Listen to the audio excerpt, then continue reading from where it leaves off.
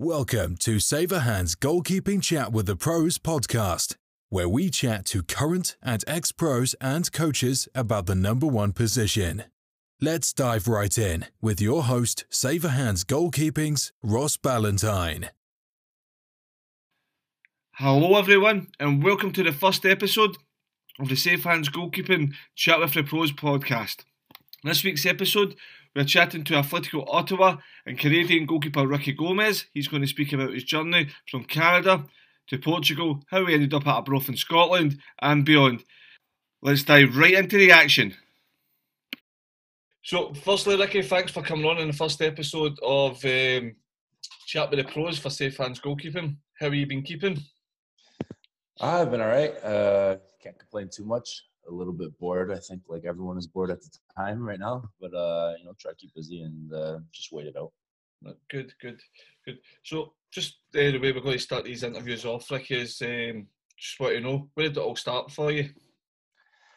Where did it all start for me? I would have to say, as a goalkeeper, I think it all started in my cousin's backyard. My cousin used to babysit me. He's older than me. So after school, I would go over to his, and he was a striker at the time. And I think he just wanted to take shots on someone. So he started kind of training me to be as a goalkeeper. In his backyard, he had two trees that kind of made like a perfect, 7v7 in the side net. Mm-hmm. And he was kind of trying to teach me like the basics of goalkeeping, hands out in front and catching the ball with the W and all these things. And I think that's where that's where I started having the love for goalkeeping. Before that, I was a center back. And I was playing out, and I think that's where it all really, really started. And then from there, I went and at a club level, I started playing in it as well. I think it all just started from there. I started here in Canada, started with my local club, and started doing well and getting picked up by kind of, because Canada's a big country, we have more of like a regional system and then a provincial system. And then from that, you go and get onto the national system with the national team. And then I was fortunate enough to go to FC Porto when I was 14. And that's kind of where my European career started. And I think that's where it all began. I think it all began just in the backyard, like many goalkeepers out there. Like everyone's just kind of dreaming and playing in the backyard, having fun with a relative, a friend, someone that they grew up with. And I would say for sure that's where everything really began. I think for most, once you get that first dive in, you're hooked, aren't you? Yeah. That's the big thing. You get hooked. No, excellent, Ricky. So you spoke about you went to Porto. Was it age 14? Did you say you went to Porto? Yeah. So I turned 15 that summer. Mm-hmm. So leaving obviously Canada to come to Portugal and Europe, it's a big ask for end of 18, 19, 20, but for being 14, 15, did you go away from your parents or did they travel with you? No, I went away. I think it was tough growing up here in Canada. Kind of, we didn't really have any options at the time. Yeah. And I grew up in the same city where there was a footballer here called David Edgar. Yeah. And he played for Newcastle. On his Newcastle debut at home, he scored against Manchester United. He's got the story like 3 or 4 hours before the game. They told him that he was going to get the start. He was going to play left back against Cristiano Ronaldo. And he left as well when he was young. I think he left when he was around 13, 14 as well. So I think I kind of used him. I played with his cousin. And his father was actually, funny enough, my first goalkeeping coach, first ever goalkeeping coach. His father was a goalkeeper as well. Played over in England and then played here in the US with the New York Cosmos. And I think I kind of used his example kind of as a model for me. Because, I had it in my head already from a young age that if I wanted to make it as a footballer, I had to go to Europe. And that's what I did after probably since 12 years old, I kind of had this click that I had to be better than everyone here by a country mile because I wanted to make it in Europe. And I knew that was the only way I could make it. So when it came at 14, I had the opportunity and I jumped on it and I went over already by myself. At the time, I had maybe trials to go to Newcastle and so on before that, but my parents didn't feel so comfortable with me going to a country with no family. So at least in Portugal, I had some family. I had my grandparents and my aunts and uncles. So when I was 15, I moved over. I went to the Porto Academy, and I think they had a bit more of peace of mind that on the weekends I could go see some family. Yeah, and that obviously helps you settle in as well. Having a family and sort of more home comforts rather than just going and staying in a boarding school and being with strangers as such. No, excellent, Ricky. So when you were at Porto, so who was the sort of goalkeepers or players at the time when you were at Porto? So the players at the time at Porto, the goalkeepers we had was Helton, who's one of the Brazilian national team goalkeepers. Nuno Espirito Santo, he's actually from the town I'm from in Portugal as well, so I know him quite well. The Wolves manager now. Yep. He used to be a goalkeeper. He used to play for Porto, La Coruña. And he was there at the first team as well. Already kind of at the end of his career, he was more of a captain there, just one of the figures in the dressing rooms in the first team. When I was 15, I trained with the first team for the first time. And that's when I kind of got my first encounter with the first team players. At the time, we had players like Lisandro Lopez, Lucho Gonzalez, Argentina national team players. I played with Hulk, trained with Hulk as well when he was at Porto, Radamel Falcao, Raul Meireles, some pretty big names in world football, some guys that are worth some big bucks nowadays. Yeah, definitely. I think for somebody so young to be in that environment and learn off of them, top strikers, you're playing against them, watching how they move, how they strike a ball, looking at their cues and their visuals is massive for any young goalkeeper. I think it's kind of a bit surreal because I remember being in the changing room with them, in the locker room and thinking, 8 months ago, I was sitting on my couch halfway across the world watching them play. And sure, maybe it was a dream that I would make it there one day, but I'd never thought that, within 8 months, I would be able to be there, sharing a pitch, training with them, trying to compete against them. I think that just shows, in football, things can change so fastly. You have these crazy stories that, somebody from nowhere all of a sudden jumps up and makes it to, the top flight. And I think, that's something that it does happen. So I think everyone needs to believe that it can happen because things in football change really, really quickly. Yeah, no, 100%. So from Porto, how long did you spend at Porto, Ricky? 2 years. 2 years. And then from Porto, where did you move to after that?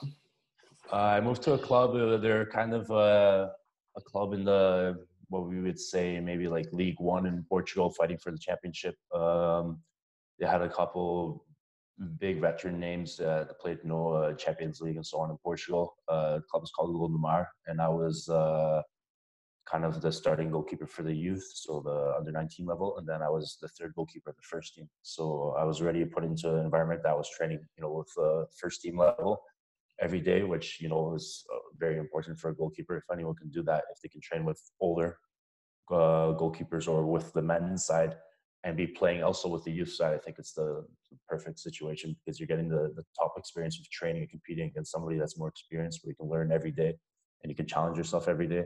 But also you're getting game time and minutes on the weekend as well, which is very, very important.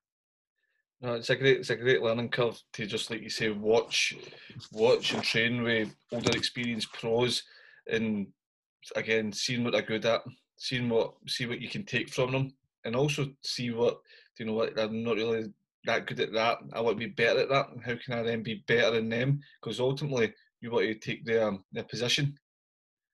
So no, excellent. So how did it come from? Yeah, exactly. So you left there and you went to Spain. Yeah. So after that, I still went to Vitória Setúbal in Portugal, the first division club. It's a city where Jose Mourinho's from. It's where he started coaching as well. And it was kind of the same situation. It was my last year of under-19 football. I was playing with under-19s and training with the first team.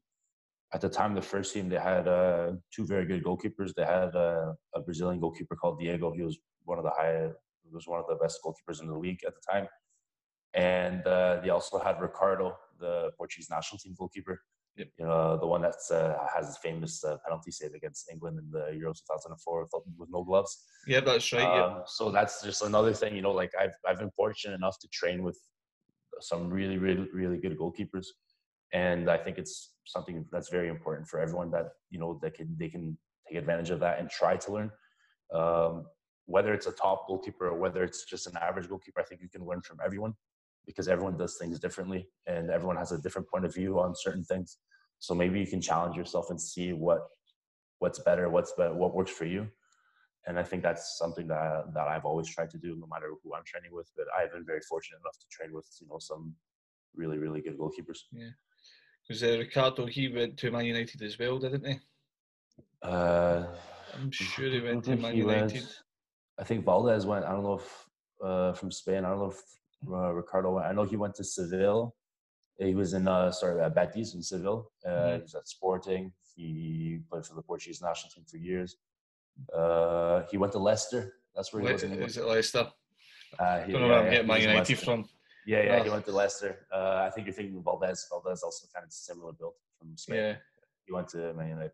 But no, Ricardo went to Leicester, so he was in England. And actually, at the time, I was asking him a lot about England because, you know, I think everyone's kind of dream would be to play, like, you know, at the top level, and that's the EPL. So I was asking him what it was like in England, how the trainings are, because every country kind of has different styles, and especially in goalkeeping.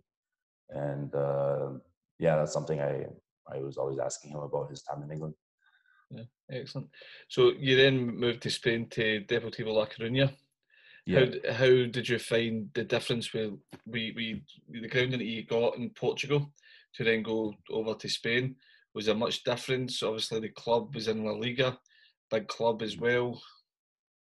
Yeah, it's a massive club. It's kind of a sleeping giant at the moment. They've gone through some rough times, yo-yoing from La Liga into second division as well. But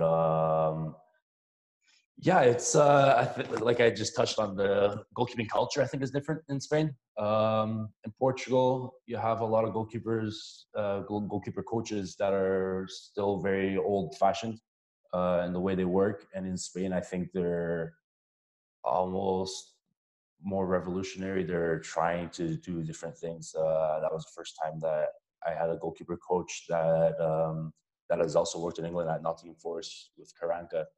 And for me, it was a challenge every training, because he was always doing open trainings, something that you always had to think about. He was always trying to get you to think, always trying to get you to try to see the full picture and not just see one picture. To see, you know, all the opportunities, all the probabilities, what can possibly happen in every situation.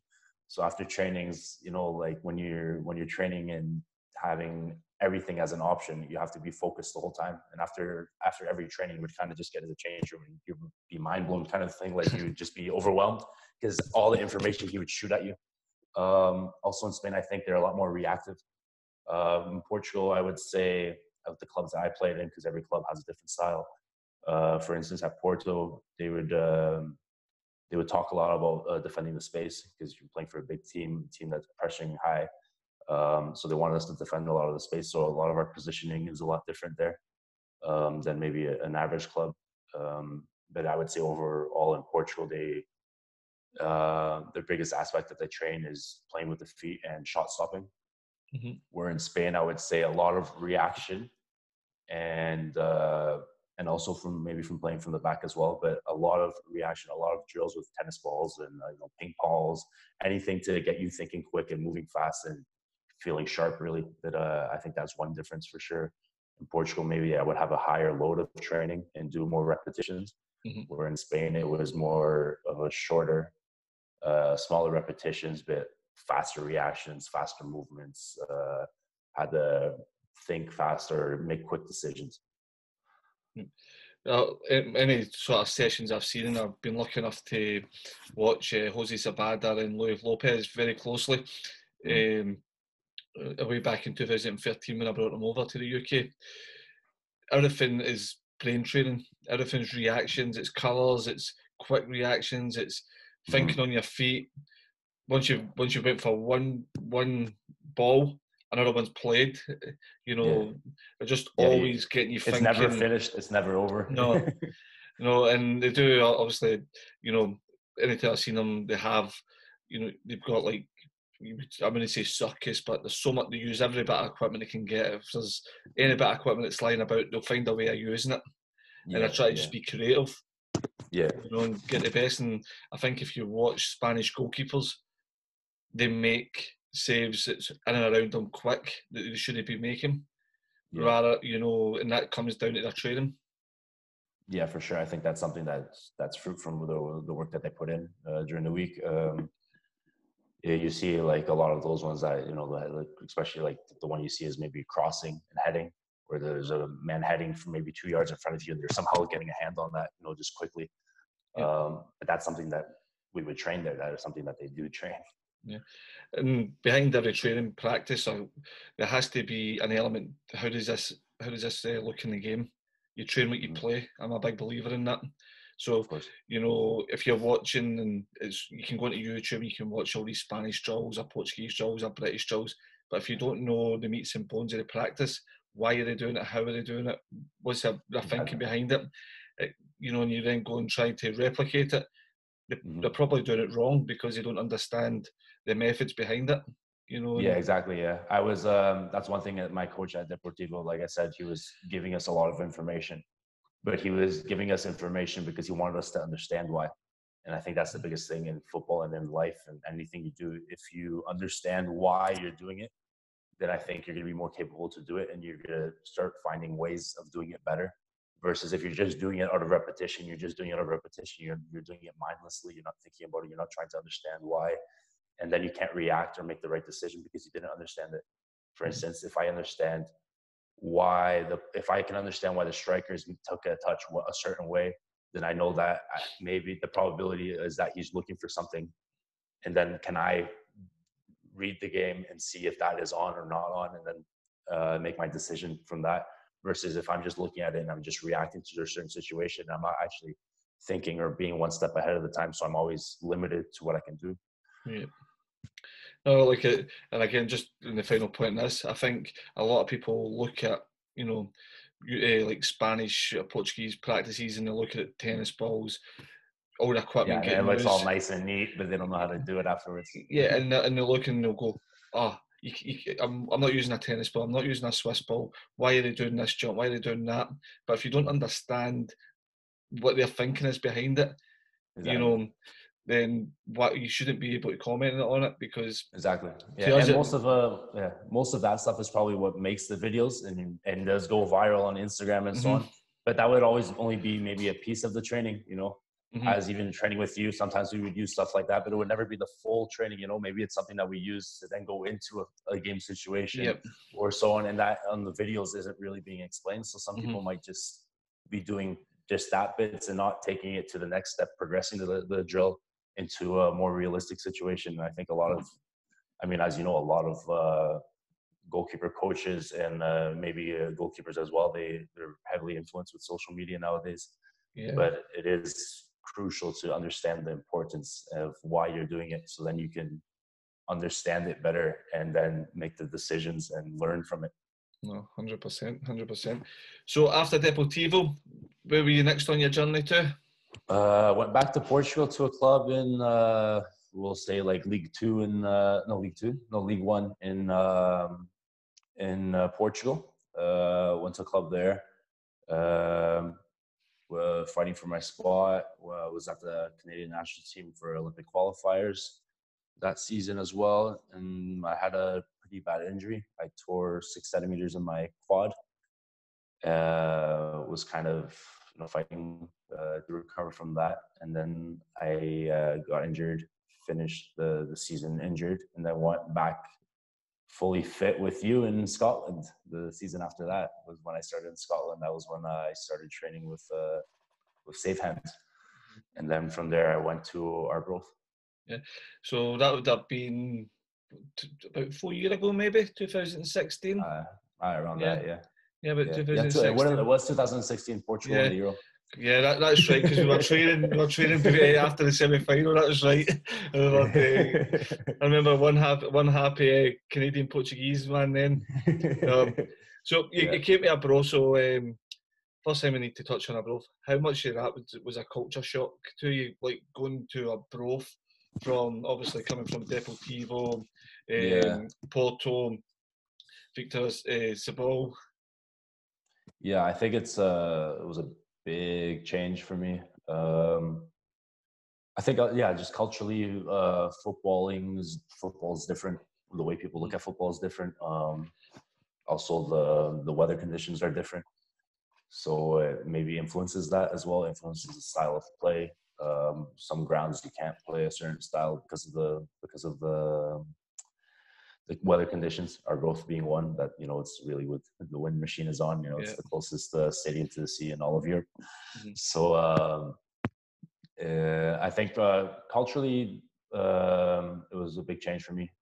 Even the fans, I think the fans in Scotland are nicer than in Portugal. I think you feel the love from them. I think the people live football there. They love it. They're passionate and they understand things better. Where in Portugal, I think fans are more fanatic. They're more diehards. You have more crazy experiences, I think, with fans in Portugal or Spain or more the Latin European countries. There's more pressure coming from the fans, and they really only want one outcome. They don't really care how it's coming. They don't care what happens. They just want you to win. And if you don't win, then there's more of a pressure and more problems with that. But in Scotland, I always felt welcomed by everyone. Also, I think there's more of a culture with Saturday or Sunday. Saturday's the football day. Everyone goes to football.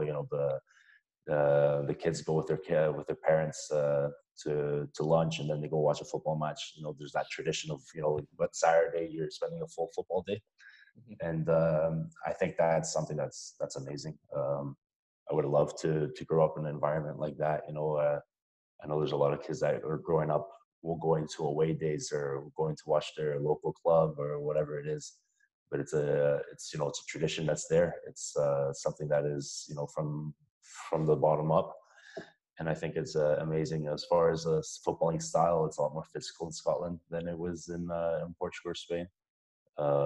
Portugal, Spain, I would say it's more tactical. Everyone's trying to think more because they're lazier. They don't want to work as much. And in Scotland, it's much more aggressive and straight to the point. Also, a big something that was really confusing to me, and I think I told you at the time as well when I first came, was that in Portugal, everyone's full time. And at the time, I went to Arbroath, and Arbroath is a part-time club. And for me, that was I just didn't understand how, we have a professional club, but it's part-time. They only train twice a week. That was something that was challenging for me, I think, as well. With you, I always found the extra way to keep training because, I was used to training every day. Mm-hmm. And for me, I think it's a bit of that's the change maybe in the culture as well. In Portugal, everyone plays football every day, from the youth up in probably 300 clubs, 400 clubs, they train every day. So that's, I think, something that's different culturally as well. I think that is something that I think should happen. You say Portugal, obviously it's a different country, different climate, bigger country, whatever it may be. But the game doesn't change. The more time you can get on the pitch and learn, the better you're going to be.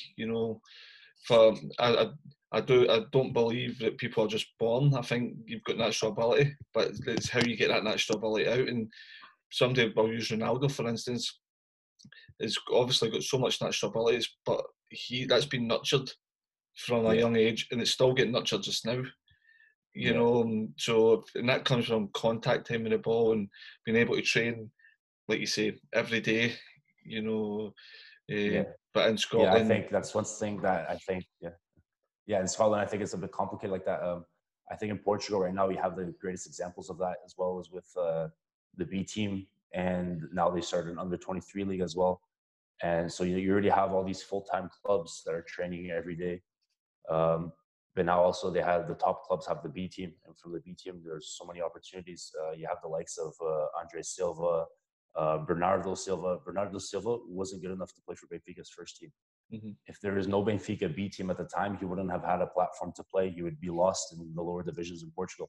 But because of the B team, the likes of that, he got a move from Benfica to Monaco. So at Portugal right now, everyone's training every day, and you have so many different stages to be able to show. So many platforms. You can play with under 23s, you can play with under 19s, you can play with the B team, or you can play with the first team. You can go to you can leave say a top club and then go to a second or third division club and play with the men, and then show from there as well.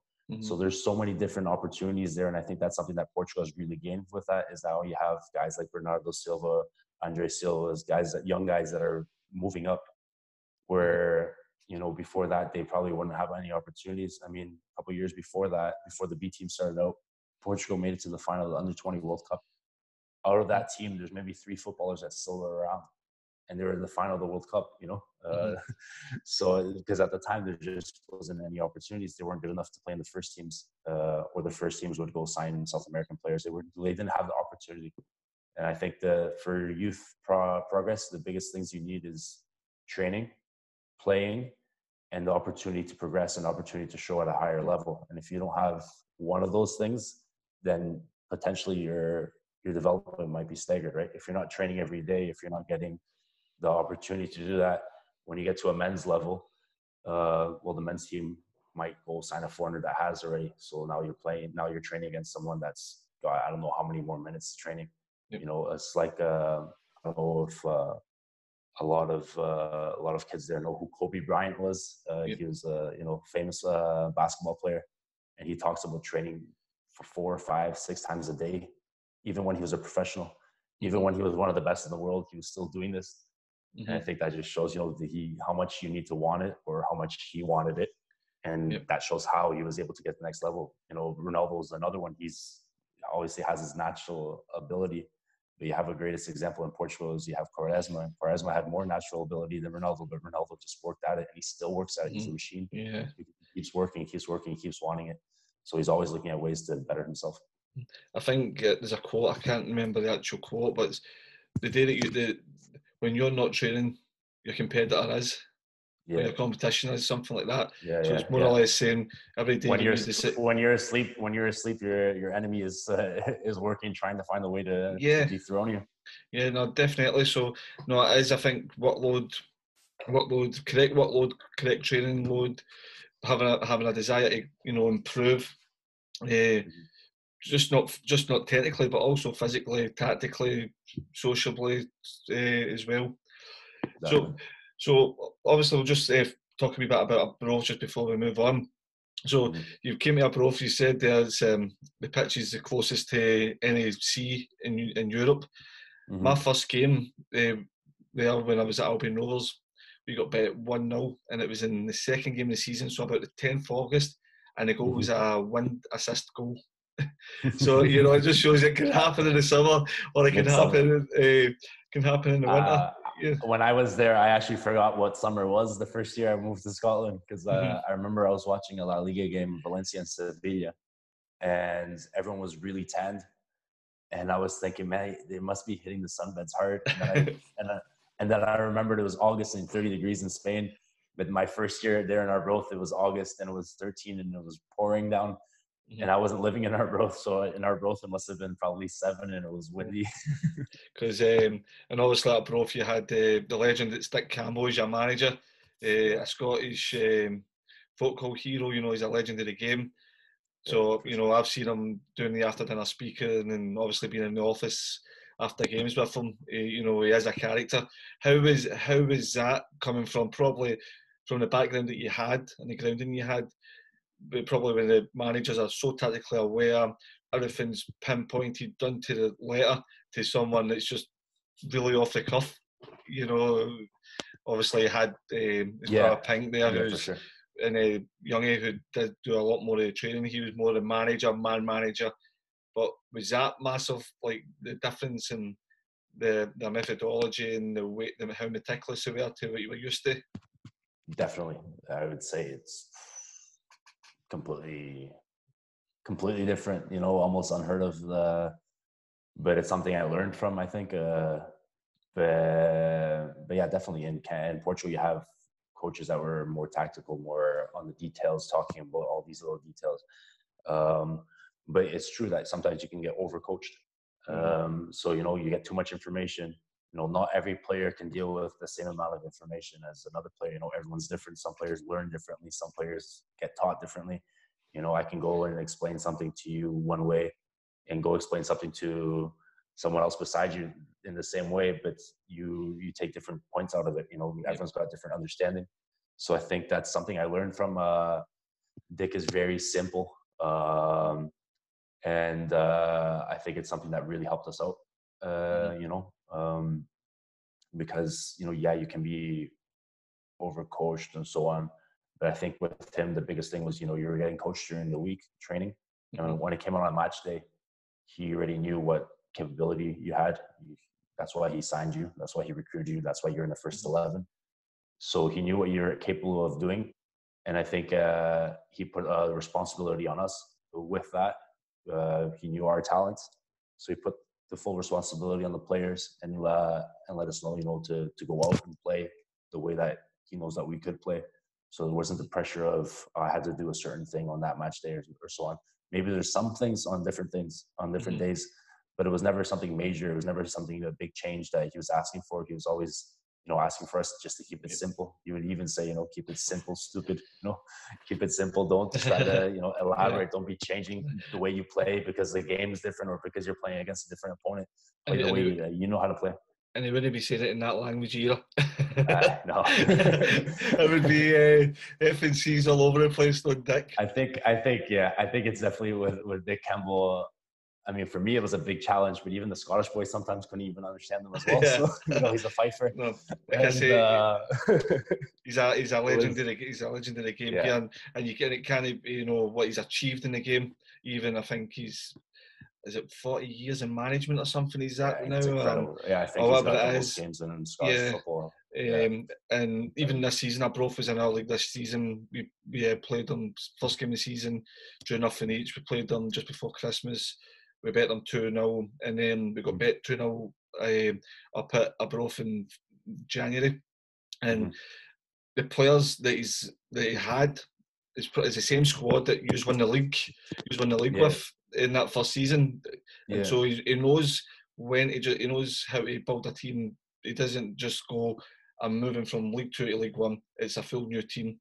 He just you know, every season he just adds one or two, and you know, you can see right away with the players, they run through brick walls for him, you know, and if it's a manager or a coach, that's what you expect, or that's what you want your players to do. And you know, and to credit to Dick and the boys at Arbroath, you know, the people say they've overachieved this year. I think continuity, a winning mentality, not changing the team too much. Yeah, if you ask me if it's a surprise, it's not for me. No, because I know exactly what's in it. You know, I think what he's really good at is obviously the man management. You know, everyone is happy, even in a situation. If you're not playing, you're still going to training and you're enjoying yourself. You know, you're enjoying being in that environment. And so, like, even as a player that wouldn't be playing, you wouldn't want to leave because you know it's such a good environment. You know, you're enjoying your football.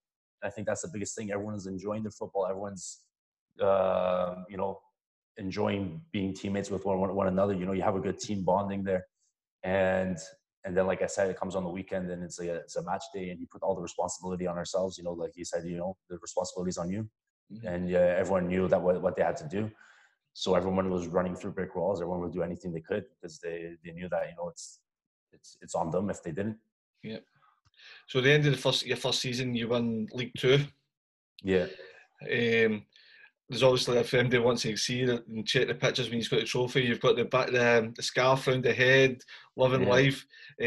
Speaking and knowing a few Arbroath fans, you actually built like a cult hero sort of figure at Arbroath. So everything's all good. End of season 1. Obviously, at the end of season 1, the late John Ritchie passed away, goalie coach, known again in Scottish football. And Brad Douglas came in, who was obviously Dick had at Forfar. And as a player, he came in, and he would, if you were fit, unfit, or injured, he would be playing. And he came and took the goalkeeping coaching position, which he's still got. Yeah. And then going into season 2, you were playing Hibs, and disaster struck. Before Hibs. Was it before Hibs? Before Hibs. Yeah, So it was a Hibs game that happened, wasn't it? No, yeah. So it was the Hibs game that I really saw that there was something really wrong with me, really. Yeah, so I played against Alloa in the League Cup. Came from a preseason, top confidence, felt really good, felt like maybe it was going to be a really big breakthrough season for me. Because you came in, you did pre-season with us as well at Livingston, didn't you? You came and did that. Yeah, I did the pre-season with you as well. We played in the friendly matches against Dundee, Aberdeen, and so on. And we tied Dundee we were tied 0-0 or something when I was still on.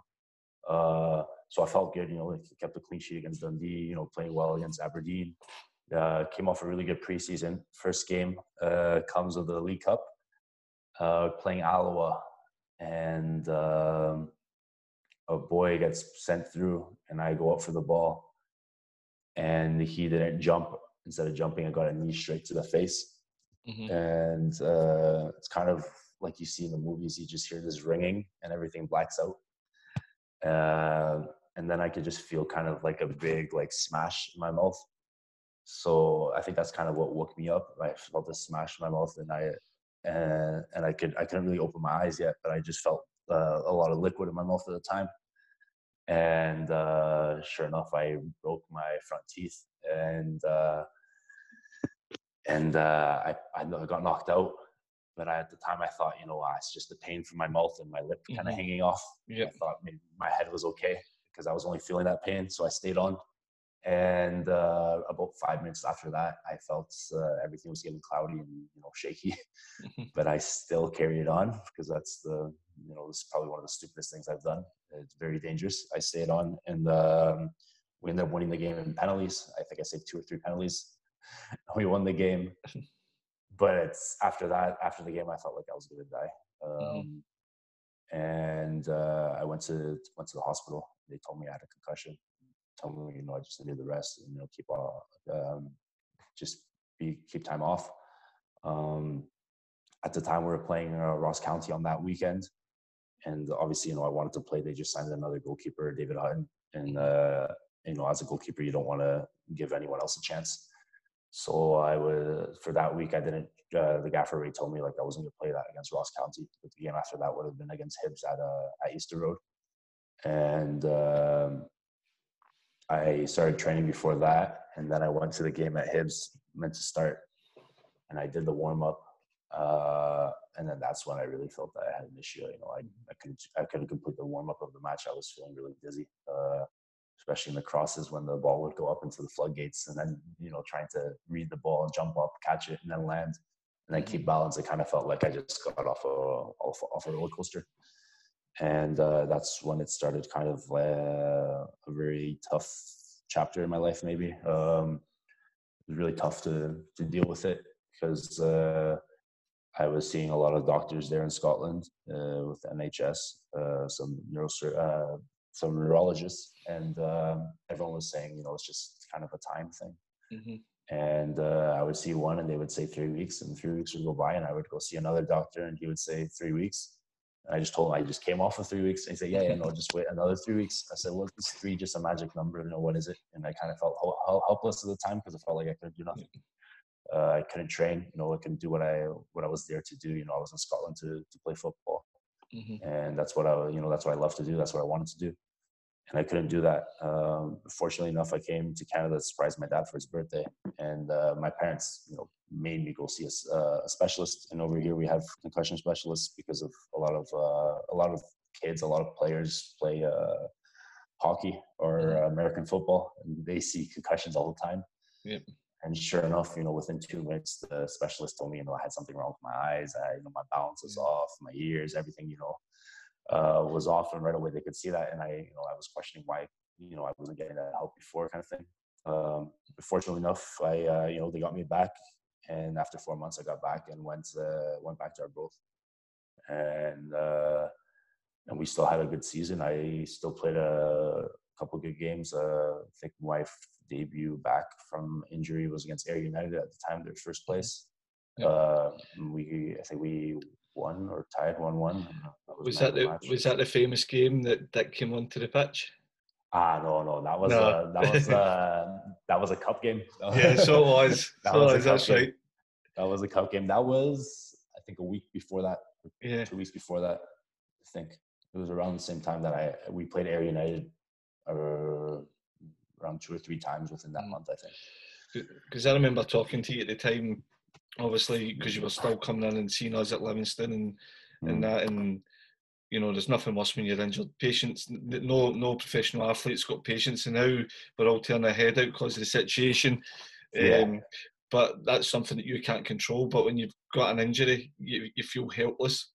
Why you get back. And I remember when you went back over to Canada for your dad's birthday, and you were on the phone and you were saying that you've got this specialist, and it was weeks you were beginning to see improvement just with the exercises, the balance exercises, the peripheral vision exercises he was giving you. So and obviously when you came back, you were back in training with us. At that time, I'd have left Livingston at the time. But you were coming back in, I got you back in there, and you were coming and doing your own stuff with myself as well.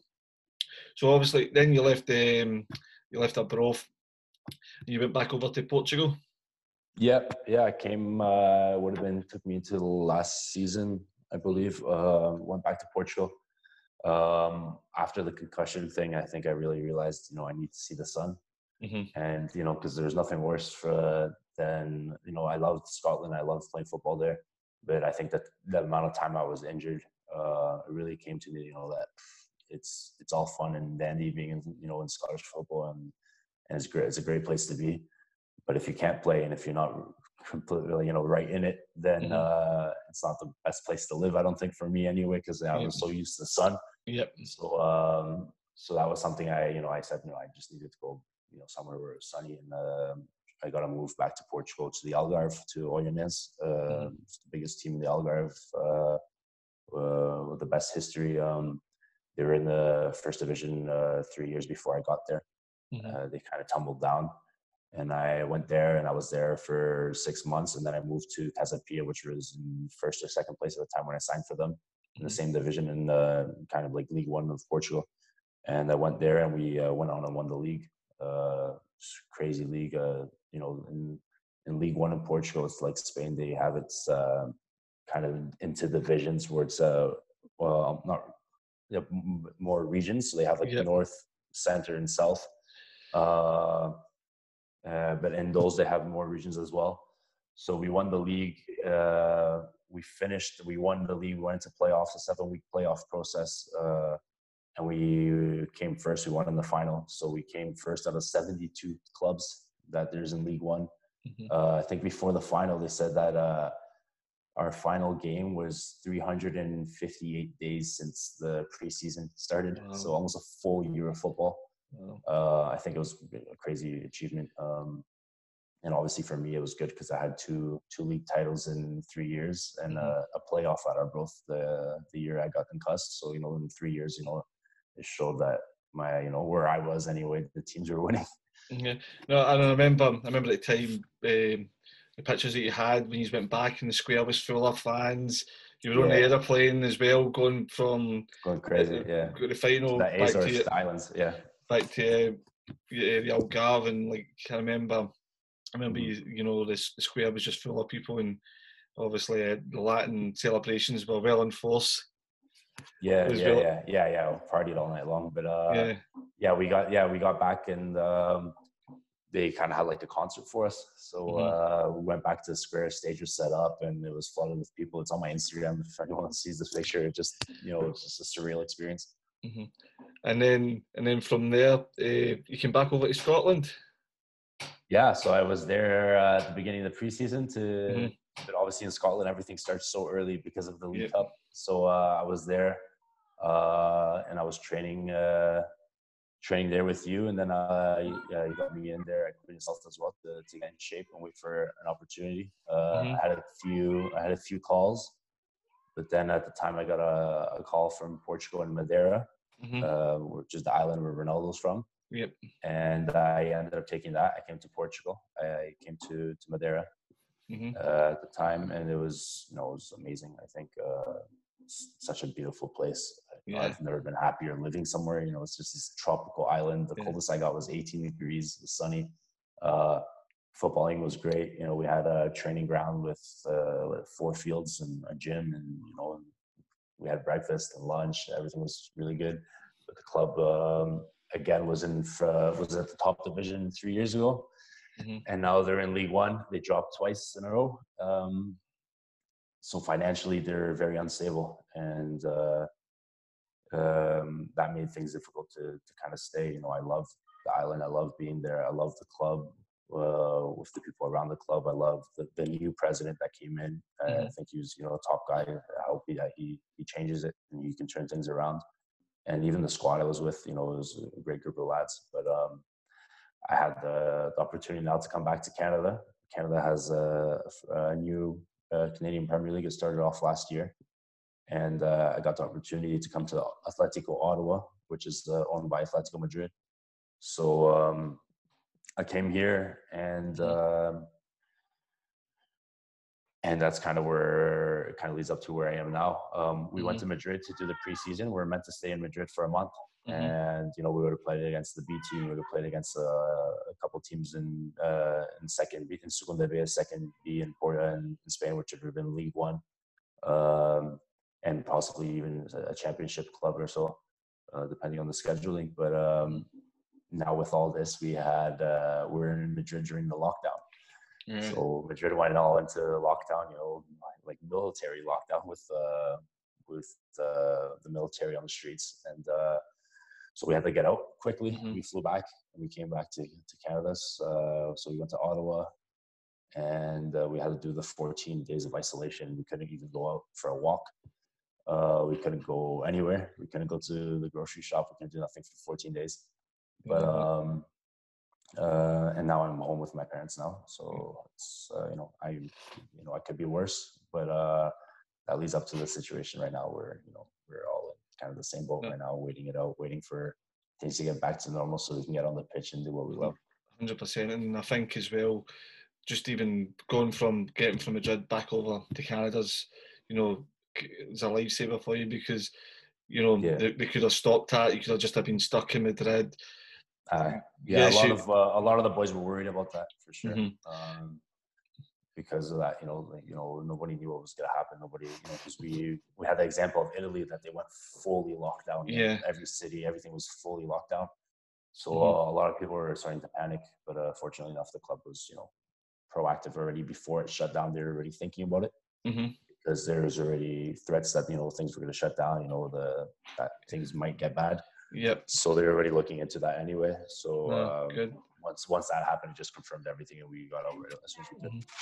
So obviously the Canada Super League, like you said, started last year, and that's on the back of having a World Cup in 2026 there. So my question to you, surely one of your goals or ambitions is, can you get in that squad? We're now playing in the Canadian Super League, so you're now in the vision of obviously the manager, the selectors, the scouts, whatever it may be. For sure. That's something that's influenced me. That's what made me come here, I think, to be back here, back in the backyard of the national team coach, so he can see me firsthand. Last year, one of the boys from the league got called up. So I think that's for sure one of my biggest motivations coming here, is that I want to go back to the national team. I want to get back onto that stage.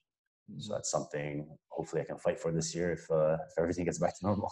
Yeah. So just moving on, Ricky, before I go into some of the questions that the young goalkeepers have set him, who's been your biggest influence in your career, and why? Directly, I would say my father. I think my father taught me maybe the basics of life, that if you really wanted something, you had to work for it. And if you really want something, then you'll find a way. You'll do everything you can because you want it, because you love it. You'll find the time to improve better. You'll find the time to get better at it. Yep. And I think that's something that I've always taken on, and it helped me out when I was younger. It put me kind of into a working mentality, something that I wanted to outwork everyone. So that's why I wanted to outwork everyone again. And I think that's the biggest thing. And obviously, you put in a lot of miles with me, traveling to matches and trainings, and waking up early to take me to training and so on. I think definitely my dad, firsthand, he would definitely be the biggest influence I had in football and in my life. I think thinking back to myself, that my dad was my hero, biggest influence, and I think if you ask 99% people that's involved, not just in football but in life in general, your dad's your biggest influence, or one of your biggest influences. So just moving on from that one. So in a football sense, who was like your biggest influence, coach wise, stuff like that? I think when I was younger, I had an English coach, goalkeeper coach. I think he was maybe one of my most important influences, because he taught me how to be mentally tough. I remember I went to, so in Canada you have, the club level, then you have regional level, and then from regional level you get picked onto provincial, and then from provincial, whenever there's a national team get together, because the country's so big, they can't get together all the time, you'd be selected. So I was at the regional level, and we had two English coaches. So the head coach was Dave Peake, a big Manchester United fan. I believe he's from Manchester. And then the goalkeeper coach was this old guy called Peter. And I remember going to training, and now, it was the first time I was in my environment where like I was the best in my club, but now I'm playing for a regional team. So I'm playing against other guys that are the best at their club as well. So the level was higher, and I was training with goalkeepers that are probably, at my level or probably above me at the time. And I remember the goalkeeper coach would just rip me apart every time I made a mistake. Just absolutely go through me. I hated life at the time. I hated it. I remember getting back in the car, breaking down into tears and, saying I was going to quit, saying, I'm just not good enough. I'm not going to do this anymore. I'm just going to quit. That's me. Did that a couple of times. But I think my teammates from my club that were also on the squad helped convince me, and my parents helped convince me as well. So I stayed on, and sure enough, I was able to get this mental toughness where he would go right through me and absolutely rip me, but I was able to understand which was the important parts to that. What was important, what did I need to hear, what didn't I need to hear. And I think as a goalkeeper, it's crucial for us, because behind us we have how many people yelling at us, trying to throw us off our game. And the most important thing is to stay focused on the task and see what we did wrong versus, what they're telling us that we did wrong, or what we, and I think that's where I started understanding, every mistake I made, how to counteract it and how to be better at it. And that's kind of where I kind of tried to become a perfectionist, because of that coach, because he was forcing me. He was, putting me to a different level. He was demanding different things from me. And I think that for me was, a big influence on me. Mentally, I was never the same. Mentally, I was much stronger. I could hear whatever, now anyone can tell me anything on the football pitch, and I don't even, I listen, but I only hear parts of it, only the parts that I need, only the parts that motivate me or improve me or make me realize something that maybe I didn't realize. Everything else kind of just gets passed on. And I think that's, a really, really important thing for me. As far as maybe, like an idol growing up, would be Vitor Bahia. He's a Portuguese national team, played for Barcelona, played for FC Porto, won a couple Champions Leagues, won a UEFA Cup, that UEFA Cup against Celtic when Rob Douglas was in the other net. And, he was the most decorated footballer in history until recently. And he was the big idol of mine. It would be him and Peter Schmeichel were kind of the two guys I would look up to, guys that I would try to piece parts of their games and try to put into my game. Oh, excellent. So I'm just going to move on, Rick. I've got a few questions in from some of the goalkeepers. Yeah, Ross, I have a workout in a couple of minutes, so you might have to. We'll do three. Is that okay? Do 3 questions. Yeah, perfect. Yeah, no worries. Okay, so the first one I'm going to do is, this is from Norbert. What is a really good way to practice concentration? Concentration. It's something I always look at trying to practice as well. So I'm always trying to find a new thing to do. I think there's a couple different techniques. Funny enough, I think juggling is a good way to practice your concentration, because you have to concentrate on what you're doing at the time. If you learn to juggle, you have this concentration that's a bit different, and if you can train that, I think it improves a lot. I'd say reading as well, but don't just read to read. I think if you set a goal of I have to be concentrated and read fully and be fully immersed in what I'm doing for 45 minutes, maybe the first day, or 20 minutes, 10 minutes the first day, and then try to build that up to being fully focused, and you can fully read something for 90 minutes. Then it's the same as a game. For 90 minutes, you're fully focused on something. I think that's a good way to stay focused, but really try to time yourself and challenge yourself.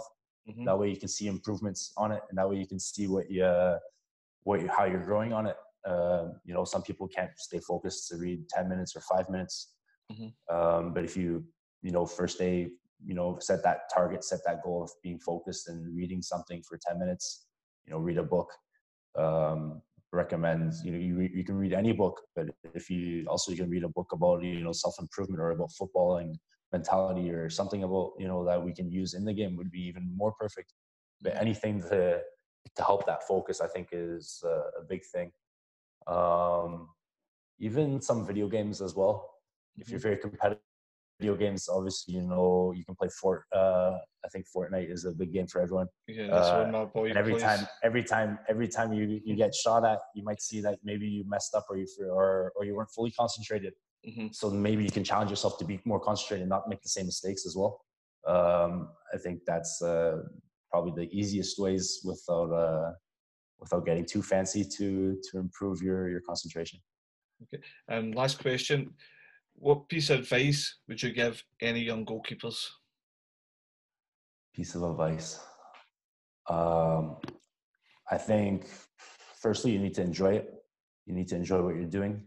You need to find a way to keep enjoying it. You need to find a way to challenge yourself. I think as goalkeepers or players or anyone in life, I think what the ultimate goal for everyone should be is trying to improve every day. So find an aspect that maybe you need to improve on and try to improve it, try to master it.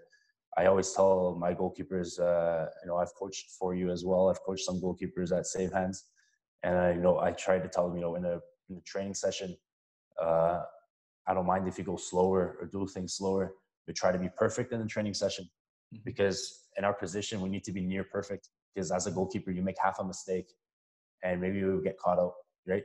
Half a mistake and it's your fault. You're to blame all of a sudden. That's just the position we play. So if we can train for full 45 minutes, 90 minutes, and try to be perfect and get that perfection in, then train slower today, but perfectly. Tomorrow we're going to get faster and better and faster and better. But if perfect practice makes perfect.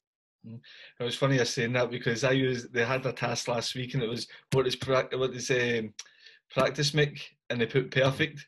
And the way I reworded it to them is, nobody can be perfect. Practice can make better. Practice is everything. Practice makes progress. So finally, Ricky, then I'll let you go. I think that's also important to know, is that you can never be perfect. Yeah. But you have to try to be perfect, because that's what makes you better. Yep, 100%. Finally, Ricky, what does goalkeeping mean to you? What does goalkeeping mean to me? Let's see. The first things that pop into my mind is winning, shot stopping, saves, being a hero, being a leader.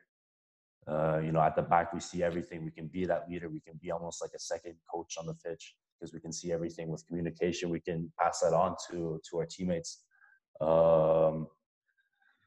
Being a goalkeeper, those are probably the positive things. Being a goalkeeper. On the negative things is maybe, you might feel alone. You might feel not good enough at sometimes. Sometimes you might have people helping you. Sometimes you won't. But I think, you also have to believe in yourself, and you have to know that what you're doing is what you love. If it wasn't, then you wouldn't do it. You probably would have gave up on the second day or the third day or the fourth day. But, some goalkeepers have already been doing it for years and years.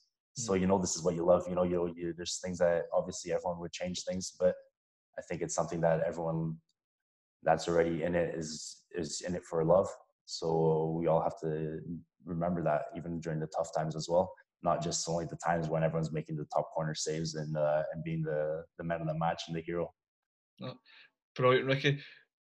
Well, Ricky, that's the end, obviously. Time. I know you need to go and All right, get cheers. your workout. Yeah. I got to do that. The Zoom workout, like most of you are doing with Ross as well, I think. Yeah. Firstly, thank you for coming on, taking time, answer the questions for the Safe Hands Chat with the Pros interviews. Please stay safe, keep in touch, and I will speak to you soon. Thank you for listening, and remember to share and subscribe. We will see you for the next episode of Chat with the Pros.